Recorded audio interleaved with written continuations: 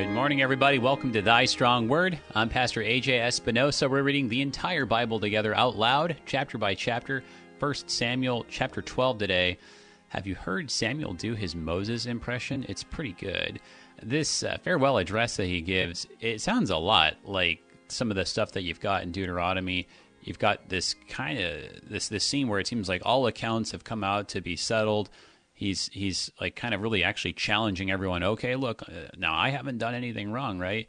It's very interesting the way that this works, and it might seem kind of confrontational to us, but I think it's a way of testifying and kind of giving this kind of moment where the baton can be passed here. I think it's amazing because he talks bad about having a king, and the king's just standing right there. But so this is a fascinating speech that Samuel gives, and there's a lot of stuff, and I think that the way that he gives it tells us a lot about what leadership is, what kind of leadership God wants, how we should be serving him, how it works to serve God and the authorities he's put over us. So good stuff for us to talk about today. Joining us, we've got Pastor Darren Sheik, pastor at Prince of Peace Lutheran Church in Anaheim, California.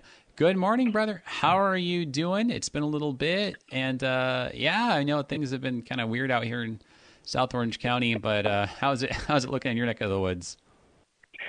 Well, the craziness still abounds, but we're able to navigate through these waters, hopefully, prayerfully and humbly, trying to be faithful to what God's called us to do, and very thankful that our Lord continues to care and sustain our church and school, by the way. Our school is meeting, started gathering together last week, so school is on. And tight. Very grateful for that. Very, very good. Well, 1 Samuel chapter 12 here, like I was saying, this is such a fascinating farewell speech, right? It is. It's amazing, and like you mentioned, the king is standing right there. Israel, he's addressing, and it sounds a lot like similar addresses we've heard in the past, and with similar outcomes on both ends, right? Yeah, that's right. You see a lot of these. Israel's promise to be faithful, and yet they are not. God's promise to keep his faithful promises, and he continues to do so, even though we scratch our head as outsiders and go, how does God continue to do this when he knows what they're going to do? Yeah, it's a fascinating moment here. I mean, you could. And I think there's a couple different ways to take it, because like you were saying, you can take this as very, very, very ominous and kind of a downer, because it's just, here he's saying, I was against this idea from the beginning, and so it's not on me, and I think it's going to go badly, and kind of sure enough, it goes badly. But on the other hand, too, it is this moment here where, despite a gigantic transition like we've been talking about, God mercifully keeps it together. Keeps his people together, keeps order maintained, despite because really, if in that sense, and I think that's a little bit too. He actually starts going back and recounting all this stuff from way back when. And so I think there's a lot of pointing to God's grace kind of in the midst of even the bad circumstances, too. This is a good news chapter. It really is. I mean, it's just rich with God's gracious love dripping from these pages. So I love it. I love this chapter.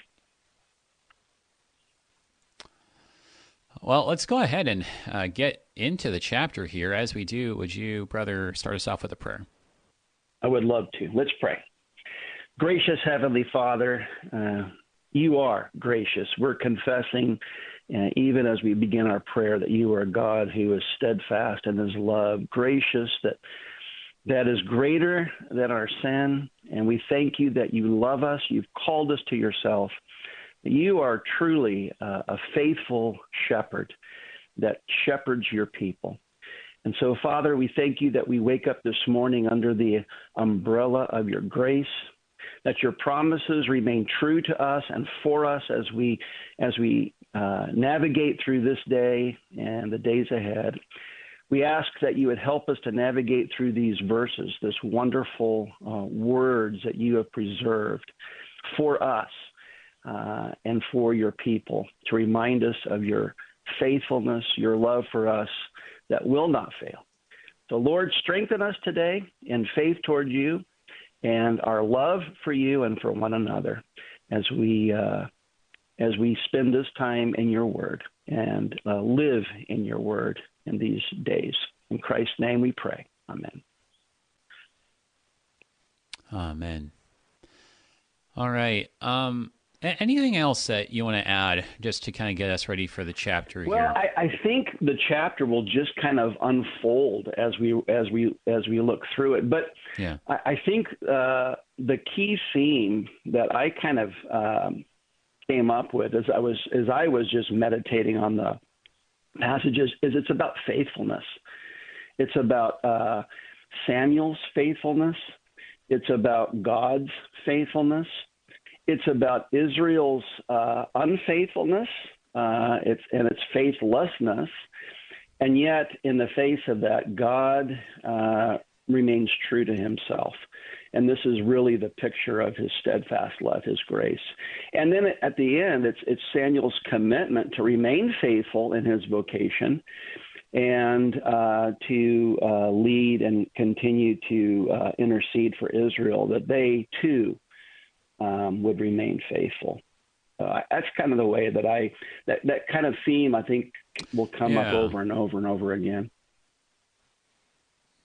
Yeah, that theme of faithfulness, of doing what God has given you to do. Kind of like thinking about a couple chapters ago where Saul was told, do what your hand finds to do, right? Like God kind of puts stuff before us, and the idea of faithfulness is you do that and you don't go looking for something else, right? So no, it's a good theme to keep in mind here.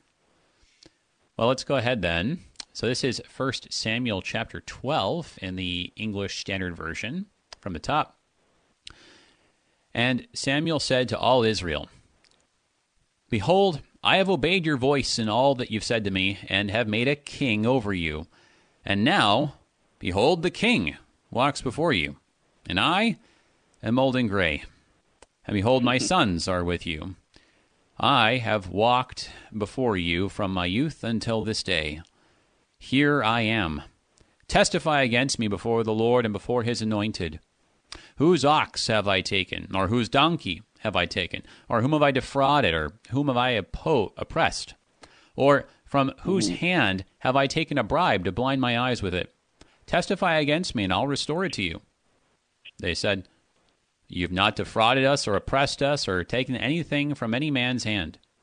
And he said to them, "The Lord is witness against you, and his anointed is witness this day, that you have not found anything in my hand." And they said, "He is witness." And Samuel said to the people, "The Lord is witness, who appointed Moses and Aaron and brought your fathers up out of the land of Egypt. Now, therefore, stand still, that I may plead with you before the Lord concerning all the righteous deeds of the Lord that he performed for you and for your fathers. When Jacob went into Egypt, and the Egyptians oppressed them, then your fathers cried out to the Lord, and the Lord sent Moses and Aaron, who brought your fathers out of Egypt and made them dwell in this place. But they forgot the Lord their God, and he sold them into the hand of Sisera, commander of the army of Hazor, and into the hand of the Philistines, into the hand of the king of Moab, and they fought against them. And they cried out to the Lord and said, We have sinned, because we have forsaken the Lord, and have served the Baals and the Ashtaroth. But now deliver us from out of the hand of our enemies, that we may serve you. And the Lord sent Jerubbaal and Barak and Jephthah and Samuel, and delivered you out of the hand of your enemies on every side, and you lived in safety. And when you saw that Nahash, the king of the Ammonites, came against you, you said to me, No, but a king shall reign over us, when the Lord your God was your king. And now, behold, the king whom you've chosen, for whom you've asked, behold, the Lord has set a king over you. If you will fear the Lord and serve him and obey his voice and not rebel against the commandment of the Lord, and if both you and the king who reigns over you will follow the Lord your God, it will be well. But if you will not obey the voice of the Lord, but rebel against the commandment of the Lord, then the hand of the Lord will be against you and your king. Now, therefore, stand still and see this great thing that the Lord will do before your eyes. Is it not wheat harvest today? I will call upon the Lord, that he may send thunder and rain, and you shall know and see that your wickedness is great, which you have done in the sight of the Lord in asking for yourselves a king. So Samuel called upon the Lord, and the Lord sent thunder and rain that day, and all the people greatly feared the Lord and Samuel. And all the people said to Samuel, Pray for your servants to the Lord your God, that we may not die, for we have added to all our sins this evil to ask for ourselves a king. And Samuel said to the people, Do not be afraid. You have done all this evil, yet do not turn aside from following the Lord, but serve the Lord with all your heart. And do not turn aside after empty things that cannot profit or deliver, for they are empty. For the Lord will not forsake his people, for his great name's sake, because it's pleased the Lord to make you a people for himself. Moreover, as for me, far be it from me that I should sin against the Lord by ceasing to pray for you, and I will instruct you in the good and the right way. Only fear the Lord, and serve him faithfully with all your heart.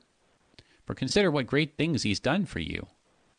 But if you still do wickedly, you shall be swept away, both you and your king. Yep. Yeah, it's really a very multifaceted message here. I mean, on the one hand, you've got kind of his statement of innocence, saying like, "Hey, look, like if you've got a problem with me, speak up now, right? Or forever hold your peace." So there's kind of that. There's the bit about, hey, you guys asked for a king and that was bad, and look at the big picture. He goes and kind of recounts history, right? Like, which I think kind of shows there was no need to go and ask for a king. He goes and has this prophecy about the weather, which validates his condemnation of this, right? I mean, there's lots of little parts here, but I feel like what's fascinating is that despite how harsh he kind of seems, they do actually come around and repent. Like this isn't like a Stephen's speech in Acts where he has this big speech and he calls, he criticizes and he recounts history, and they all say, okay, we're going to stone you now. No, I mean, they to their credit, there is like repentance and acknowledgement here. That's right. Yeah, it's interesting because it's the language here. You kind of get the feeling that it's almost like a courtroom setting. You have this word witness coming up over and over again, and Samuel, saying that he wants to stand. He asked the people to stand still that he may plead with you before the Lord. This is all kind of language of saying, hey, let's set the record straight here, and you tell me if I'm wrong on this. Giving them a chance to almost kind of Job-esque, right? The book, it kind of reminds me a little bit. Okay, yeah. In a way, just this whole, wanting to settle accounts, and Samuel starts with himself. Hey, you got anything against me? Have I done you wrong? Have I been faithful in the calling that the Lord has placed me in? And obviously the answer is, hey, we have no problem. You've been faithful, right? His son's not so much, but Samuel's been faithful, right? Which, interestingly enough, is one of the reasons that sparked this whole desire for a king to begin with, right? Yeah, right. His sons. No, that's all these things tied together, and I guess kind of the opening question I have, looking at this chapter and just kind of the flow of it here. Okay, so it makes sense, what we read in the previous chapter, Saul has, was kind of, catapulted to, like a really good place where the people had, were supporting him because, he had saved them from this Ammonite king Nahash. And so it was really this good moment. They're like, okay, yeah, we'll serve the king. And I mean, and Samuel called the convocation, right, to do this. So I guess the question then I have is, so why then would, okay, we're like, okay, here's the king, yay, everything else. Then does Samuel shift to, hey, do you guys have a problem with me? I mean, like what like kind of rhetorically is the purpose of this? Like why now would he be saying this? Yeah, I mean, he says, "Look, I'm old now," but he says, "Ever since I was a youth, I've served you well," and I think, this is the way that I kind of read this. Again, if you think about this idea of standing and wanting to get a judgment, wanting to settle accounts, in kind of a courtroom kind of setting, basically Samuel is saying, I've been faithful. God's been faithful. He's going to move on to that next. And so really the question is, what about you? And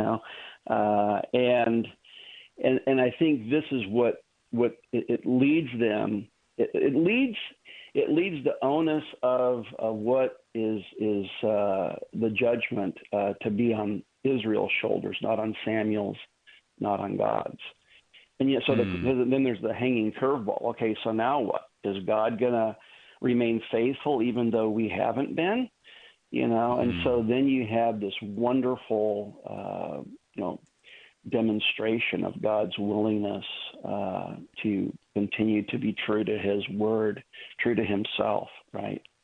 I do think that, I was just going to say that, like what you were saying about, this idea of, introducing the topic of faithfulness, right? And so he's like, all right, so, okay, you've got this king, but, the question is, are you guys going to be faithful, right? Are you guys actually going to, I mean, what's interesting is, like, obey this king. Yes. And I think, I think I see that, and it makes a lot of sense, right? Because where was it here, right? It was like maybe about like halfway through the chapter where he puts it this way, right? In verse 12, you said to me, no, but a king shall reign over us when the Lord your God was your king. Yes. And so, right, I think this verse is pretty significant because he's saying, all right, so you just pledged your loyalty to the king, right? Like you just said, like, okay, long live the king, he's the king. Well, back in chapter 11, like what were the actual words there? Like they have this ceremony, and where is it here? Right. So they go to Gilgal, right? And they offer sacrifices, and the men were like, oh yeah, let's put to death the people who ever doubted Saul. I mean, so they're like, saying like, oh yeah, we support him, and we're making sacrifices, and there's this big celebration, and so it seems like they support the king, right? But Samuel's kind of bringing it up here. So guys, you say you're on board and you're going to obey the king, but remember that time when you had a king already and you just disobeyed him and wanted a different king? I think it's pretty significant there because it's like, guys, what's going to stop you from doing this all over again? That's right.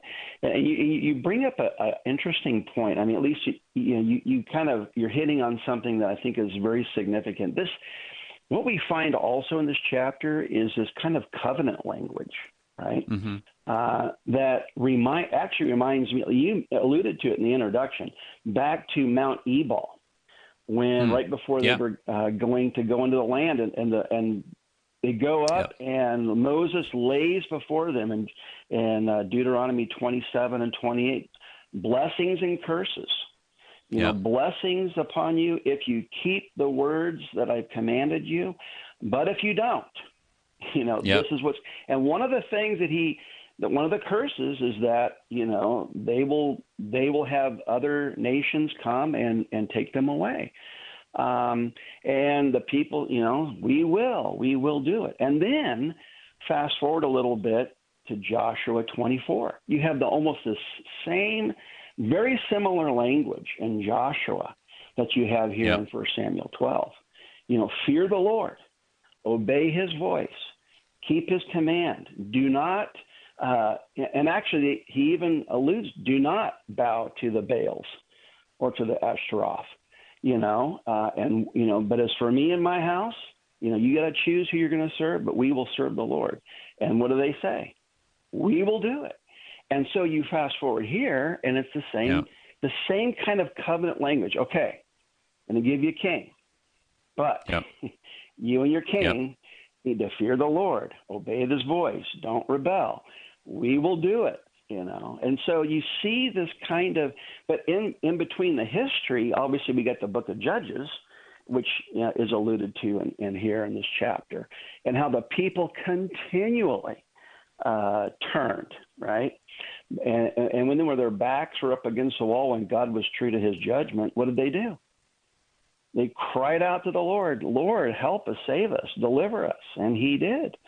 And so you have this continual cycle that leads us up to this moment here, that's pregnant with this history, and not only God's faithful history, but Israel's unfaithful history. But yet God remains true to himself, true to his word, because his word does not change. And so the call still is to worship the one true God, the one God who is Lord of all, King of kings, and his word remains steadfast. And so, I think that is really rich in what's being unfolded here in this chapter. I appreciate you specifically mentioning those moments where there's a covenant renewal going on Mount Ebal, as you were saying, with Moses, and then later with Joshua, because I think there is something. I mean, it actually explicitly is, right, covenant renewal. That's exactly what he said. He said in the previous chapter, and this is really interesting, right? Because it was one of the things that I think is kind of a little bit awkward almost, but there in 1 Samuel 11, right, Samuel, what does he say to the people in verse 14? That come, let's go to Gilgal and there renew the kingdom, right? Which is kind of odd, right? Because it's sort of like, well, I mean, we haven't even, kind of put Saul on the throne yet. So, I mean, it's kind of like, I mean, you can't have like a renewal of vows until like after the wedding. I mean, at the very least, right? So it seems kind of odd to be talking about, having a renewal here, but like what you're getting at, right? Like this is kind of the latest renewal, and there was the renewal with Joshua, there was a renewal with Moses, and there is a renewal of the kingdom. It's God's kingdom, right? It's I mean, he's the one who's been king all along, so this thing is just kind of the next step in this renewal. So it makes a lot of sense in terms of then kind of like what's going on here.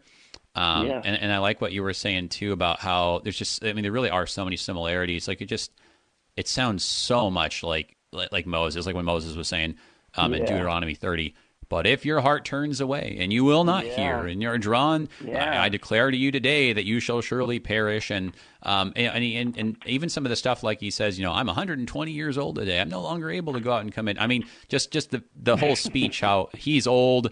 You guys got to believe, like, got to do this here. I'm not. I mean, just so similar. The continuity. There's a couple more things we got to say about that, but we got to take our break. Everybody, hold on. Looking at 1 Samuel chapter 12 here on Thy Strong Word. Be right back.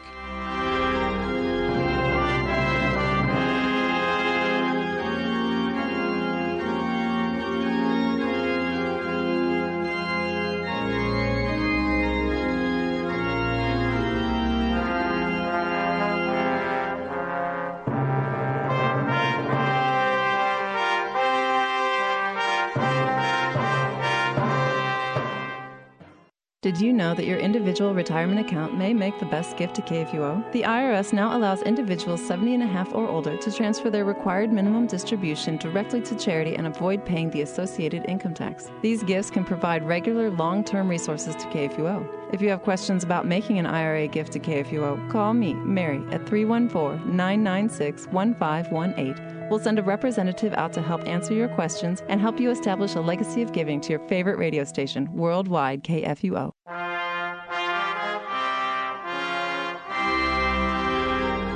Welcome back, everybody, to Thy Strong Word.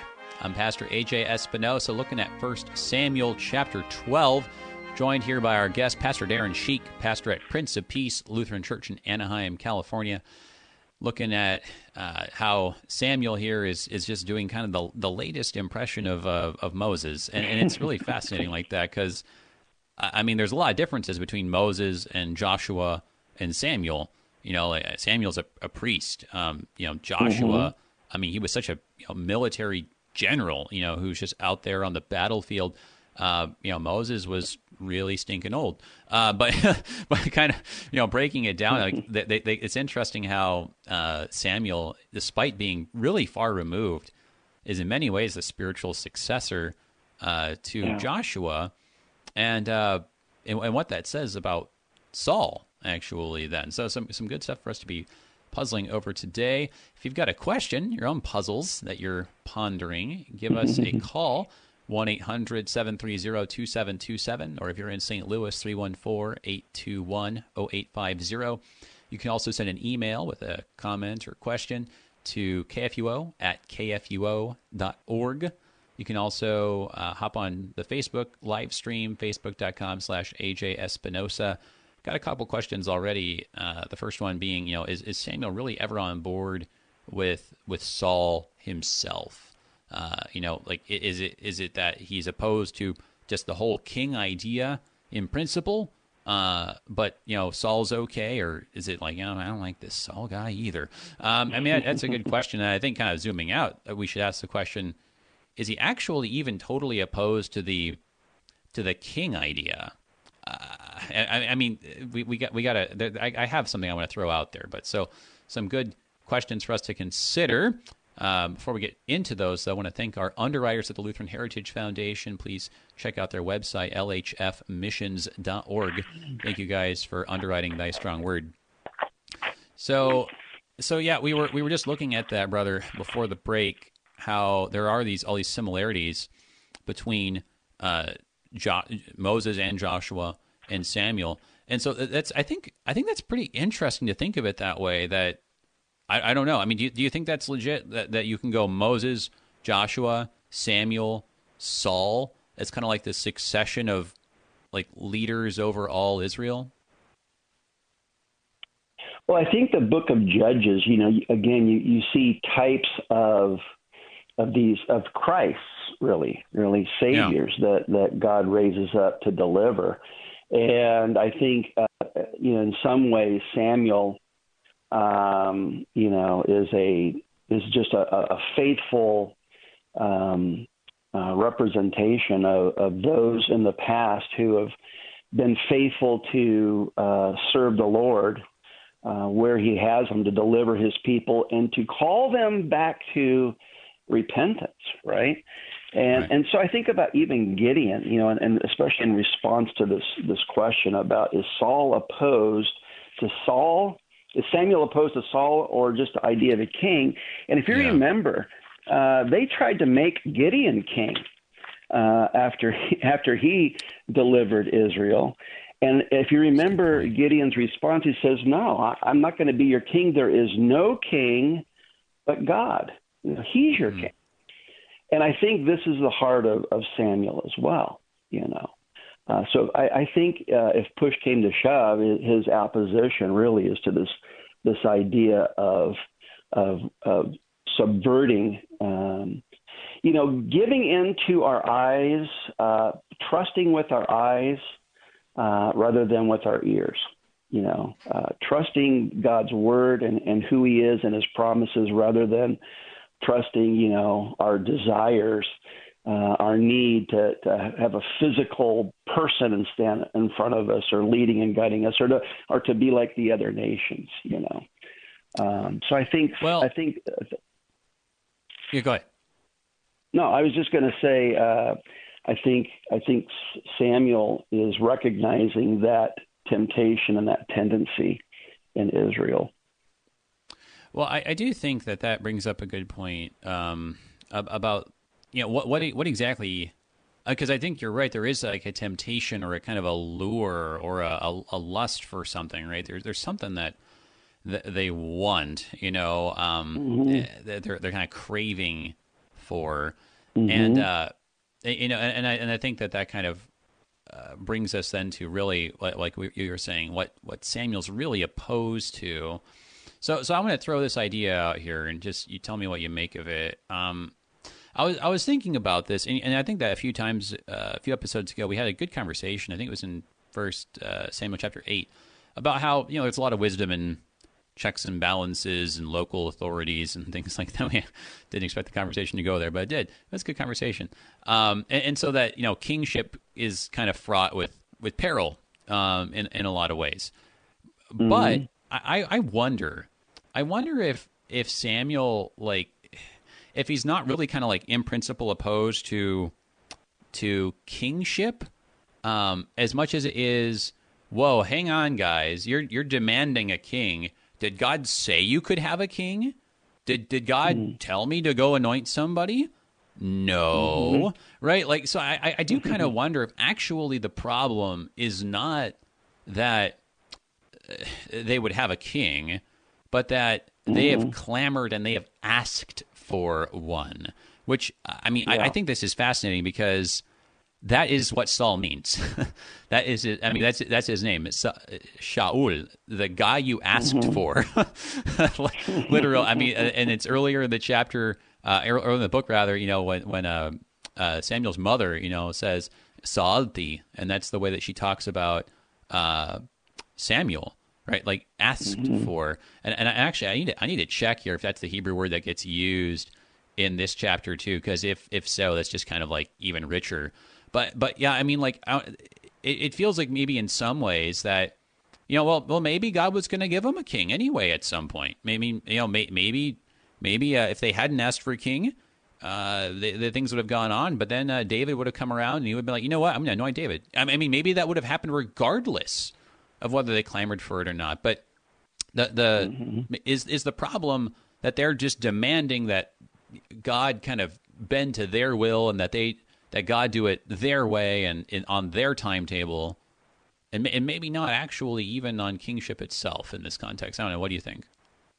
Well, I think there is something to that, and because they are taking the initiative, they are asking, and this has been an ongoing, desire. I mean, again, go back to, Judges. And yet what's interesting to me is that as you read through this chapter, what does Samuel keep appealing to the people? He keeps bringing them back to the first commandment. Right. To have no other God before you, to love the Lord your God with all your heart, mind, soul, and strength. And this is one of his appeals, Don't turn aside from following the Lord, but serve him with all of your heart. Fear the Lord with all of your heart. I mean, it's the first commandment's at stake here. And Samuel knows it. He recognizes it. He can smell it. And so the issue is not the king, but it's what the king, the temptation that will easily embrace someone in front of them with authority. They will turn to the king in trust and service rather than to the Lord your God. And that's, and insofar as the king is faithful, and that's why this covenant is really for the people and the king, there's hope, right? There's hope. God is willing, as long as the king and the people are willing to, keep that first commandment, then all will be well with them. That's the promise. Right. But we all know our tendency, right? We can't even keep the first commandment, let alone the rest of the 9. I think that's a really good perspective, bringing us back to the first commandment, right? That I mean, because Luther does a really good job of just breaking that down for us. That the first commandment is getting at this idea that it's not really that there's any like bad thing out there in the universe that's like, well, there's good things and spiritual things, and there's bad, icky, yucky things, evil things, right? Yeah. Which is a very, that's basically the basic view of kind of natural spirituality, right? Kind of avoid these things, do these things, right? And we make the fallacy, all the time, and it kind of just flips around, right? Like today, one of the fallacies is if it's natural, it's good, right? And it's like, well, okay. I mean, have you really looked at all the problems in nature? But like you were saying, like really, the first commandment shows it's not an issue of there's bad things and there's good things, or like that. I mean, I don't know that kingship is categorically evil, right? But that we subvert God's rule in our hearts, and we say, you know what, I'm going to be the one who decides when we do this or what we're going to do next, or all the rest of it, and that idea of you will, because I remember when I was going through confirmation class, I was confused about this. It says love and fear, love, and trust in God above all things, and I'm just thinking to myself, well, how do you do that? Like, how do I know that I love God more than my own father, or like that I trust in God more than my own conscience, or that I and kind of all the rest. And really, at the end of the day, like the only thing that you can kind of like point to is, well, when God says do it this way and not that way, right? Do you say, okay, God, we're going to do it your way because I trust you, or you insist on your own way? And so, I mean, I think the first commandment kind of gives us a lens for that. And in fact, I did actually go ahead and peek in verse 13. It is the word for Saul for ask there, and it's fascinating. Okay. It's just that little phrase right there, for whom you have asked, right? In Hebrew, that's just asher shaltem. I mean, it's just the guy you sold for. It's just kind of amazing like that. That's wonderful insight. Yeah, you're basically getting what you asked for. And it was just because you just had to have it, right? And I think that the first commandment also gives us a lens to understand verse 12, the first part in particular. When you saw that Nahash, the king of the Ammonites, came against you, you said to me, no, but a king shall reign over us, which is really fascinating because I'm not even sure that that's really clear in the earlier part of the text, right? Because in 1 Samuel 11, we get this stuff about Nahash, the Ammonite, right? But you get the stuff about clamoring for a king much earlier than that, right? I mean that's going back 1 Samuel 8, and in 1 Samuel 8, you kind of get the impression that the problem is that Eli's sons are corrupt, or rather that Samuel's sons are corrupt, like Eli's sons were, right? Yeah. But Samuel points it back and says it was kind of Nahash that was actually the impetus, which I think is so fascinating because it's not even like they can say like, oh, we only asked for a king because, we were trying to reform the government and restore integrity to, high office and, your son. I mean, no, really at the end of the day, they were shaking in their boots because of Nahash. It was because they feared an Ammonite king more than they feared God. Yeah. Which kind of leads us right to when Samuel intercedes and asks the Lord to send thunder and rain, right? They get a if you want to see who's in charge, you want to see who the real king is. Let me show you something, and the Lord brings thunder and rain. And it leads them. Yeah, go ahead. I was just going to say, then it leads them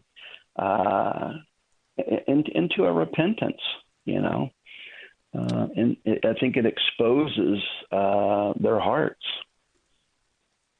Well, and so I think that is getting to really the next big point we really need to take a look at here, and actually touches on one of the questions that we got over Facebook as well.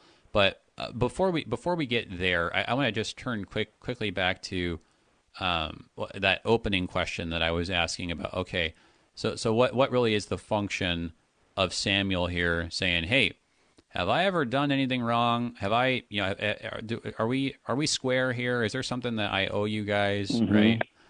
And so I wonder if I think you said, like, I think that the theme of faithfulness definitely is getting brought up here, but I wonder too if this is.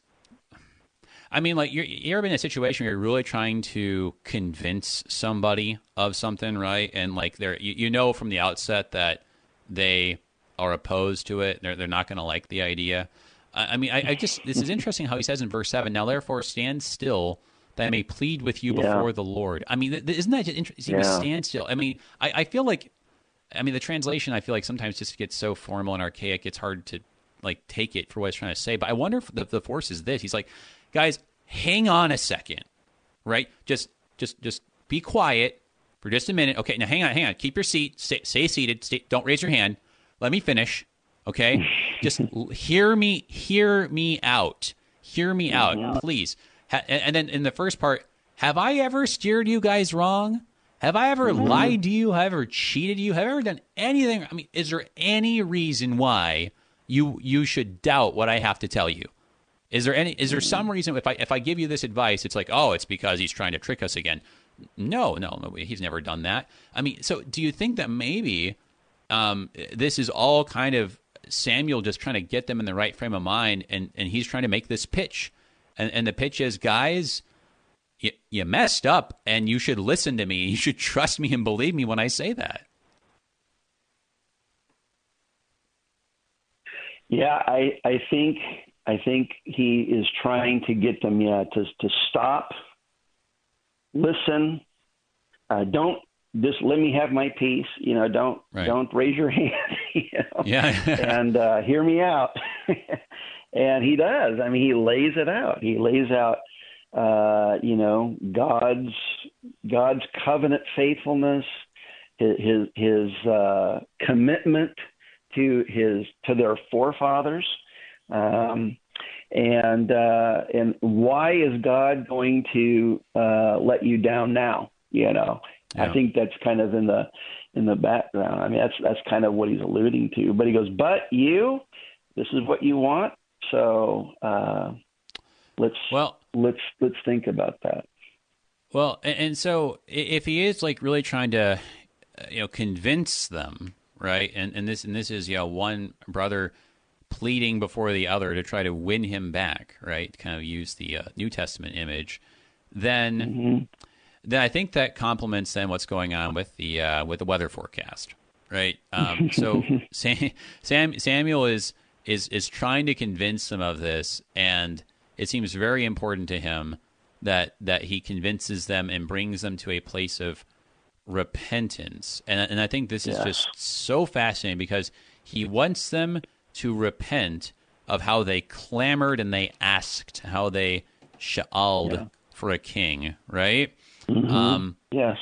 But, and they're going to repent, and they're going to repent, but he's not going to take back the king.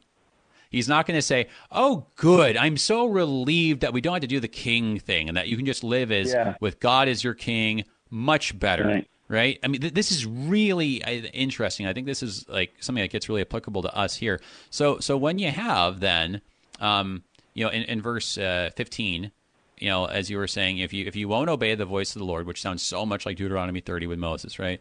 The hand of the Lord will be against you and your king. And then right in verse 16, it's the same thing. Stand still. Now, hang on. Yeah. One more thing, right? Just in case you're not convinced.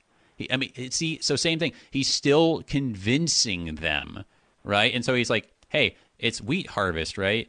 I'm thinking, I guess I'm not like super good on some of this ecological stuff, but I'm thinking that the point is, hey guys, there's no way it would rain today, right? Right? Or something like that. And then it goes and it just is a thunderstorm, which is this way of saying, and just in case you still don't believe me, God is going to do something to make you believe that what I'm saying really is true, and you really ought to trust what I'm saying. What do you think? How should we interpret this? Yeah, this that's thing about the way the that weather prediction. I think that's right on. I think again, I like to think of it in terms of trusting with our ears or trusting with our eyes, right? And we're so prone to trust with our eyes instead of trusting with our ears. And so once in a while, God grants his people opportunities to see his greatness, his power, that he is the God of gods, the Lord of lords, that besides him there is no other.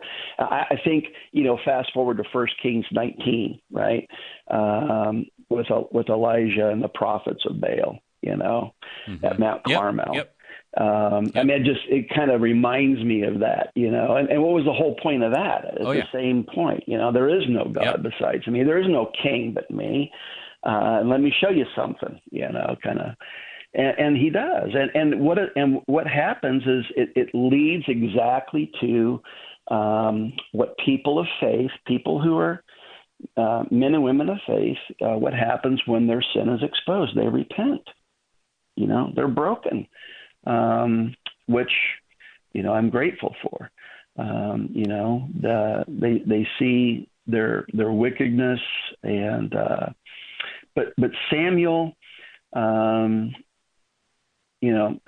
let you bring us to the point where Samuel promises to be faithful as their priest. But I just think the response is so wonderful to this event. Yeah. I think repentance really, in some ways, I think maybe even repentance is in some ways the biggest idea of the whole chapter, because I mean he's talking about the faithfulness stuff, right? In order to convince them that they need to repent. I mean it's for the sake of getting to the repentance, and then again, I mean just super brilliant, right? Which you have, there it is in verse 17, right? You shall know and see that your wickedness is great, which you have done, it says, in the sight of the Lord, in asking for yourselves a king. And so in the Hebrew, Yahweh, that's the last bit there, right? Now, as Lord, Ba'ene Yahweh, Lish Ol. I mean, it's just Saul. It's just, there it is, for Sauling. That's the problem, that you Sauled him. Which again is just like, I think is just fascinating, right? That it's just, the problem is not necessarily the king, because God's going to work through the house of David. It's just that this is the king that they just had to have right now. And so it's the way they did it. It's what they did. And so this, I think, shows us something about repentance. And we need to get to the point about, the faithfulness here, but understanding what the repentance is. Like, repentance is not, I am repenting from evil king stuff, right? Like, because kings are bad. The point is, I asked, and I should have been content with what God gave me. And I think that says something to us, because, I mean, you think about, I think there's lots of applications to this. You think about, for instance, somebody's, I mean, one of the big, I think, topics in the New Testament, especially in the Gospels, is of divorce and remarriage. And so one of the things that's there pretty clearly is, hey, it is sinful to go and just divorce your wife and go marry somebody else. That's not what God wants to do. But if you do that and you repent of that, and see, this is the thing, there are voices out there that will tell you the right thing to do. This is what some people will say is, this is a sinful marriage. This is a bad marriage. This new marriage you've contracted, this is a bad thing. And so repentance means you stop doing the bad thing. And so the right thing to do, they say, would be to divorce your second wife and to maybe go back to the first even, or something like that. But that's just, that's so wrong on so many levels. And I think that First Samuel 12 is showing us why too. The problem is not that the second marriage is evil. No, it's what you did. It's how you got it, right? That's the problem. And so repenting means repenting of what you did to get it. Same thing here. It's not that Saul is evil. It's not that the king is evil. It's what they did to get him. I think that's a great point. I think, because once they repent, like you've mentioned before, God doesn't say, okay, no more king, and let's put that behind us. They have a king. Matter of fact, it says, that the Lord has set a king over you in verse 13. I mean, so the Lord has set this king. But there needs to be repentance for their way they've gone about it. Yeah. And so notice their response. Again, we're right back to the first commandment, and the people greatly feared the Lord, that fear, love, and trust. And so, the people immediately now turn to Samuel and say, Samuel, do your job for us, please. Fulfill your vocation and pray for us. Yeah. And I just think that's wonderful. There's just a beautiful picture of how the Lord gives us faithful shepherds to absolve us, to intercede for us, faithful shepherds who are the voice of God to us when we need to be called to repentance, and when we need to hear the voice of God in that repentance. Well, and I think too, to kind of getting to the point of like you're saying here of the office of the keys. That this is really good law and gospel here at work, because this message of, hey guys, I'll be faithful, and I'll still be your pastor, is kind of in some ways what Samuel is saying. That God is faithful, and He will protect you and bless you, right? Like that's not really like good news that they need to hear until they've repented, because they first need the law. They need to repent. I mean, He can say, oh guys, God's faithful, and I'm faithful too, and they'll be like, yeah, okay, sure, that's great, fine. We don't really care. I mean that's the hard heart of the sinner, right? That says, like, okay, yeah, pastor's saying something about forgive all my sins, that's fine, and you're taking it for granted. And so it's just you see it's a pastoral way here. He's got to get him to the point of repentance for this good news to really jump out and sing and be a beautiful thing. It's once they realize, oh man, we've been doing this all wrong, that this is really then good news, that God is always faithful despite their faithlessness. Yeah. And He's not, and talking about law and gospel, and He's not calling them to start, keeping a checklist of behavioral reform. He's calling them back to faith. And faith always works itself out in loving and fearing and trusting God above all. So it really is it goes back to the heart of the issue, which is faith, faithfulness, and the fruits of faith. Whatever the issue may be. Amen, brother. Thank you. So good having a conversation. Really liked it today. God bless you too, AJ. Thank you for having me on. And tell your dad I said hi. I know he'll be on tomorrow, right? Yeah, that's right. He will be. So looking forward to that. Thanks, Darren. Hope to see you soon. Everybody else, Pastor Darren Sheik at Prince of Peace in Anaheim, California, going on to Chapter 13. And yes, we've got the Reverend Dr. Alfonso O. Espinosa returning. Until then, I'm Pastor A.J. Espinosa. Peace. Thank you for listening and supporting Thy Strong Word.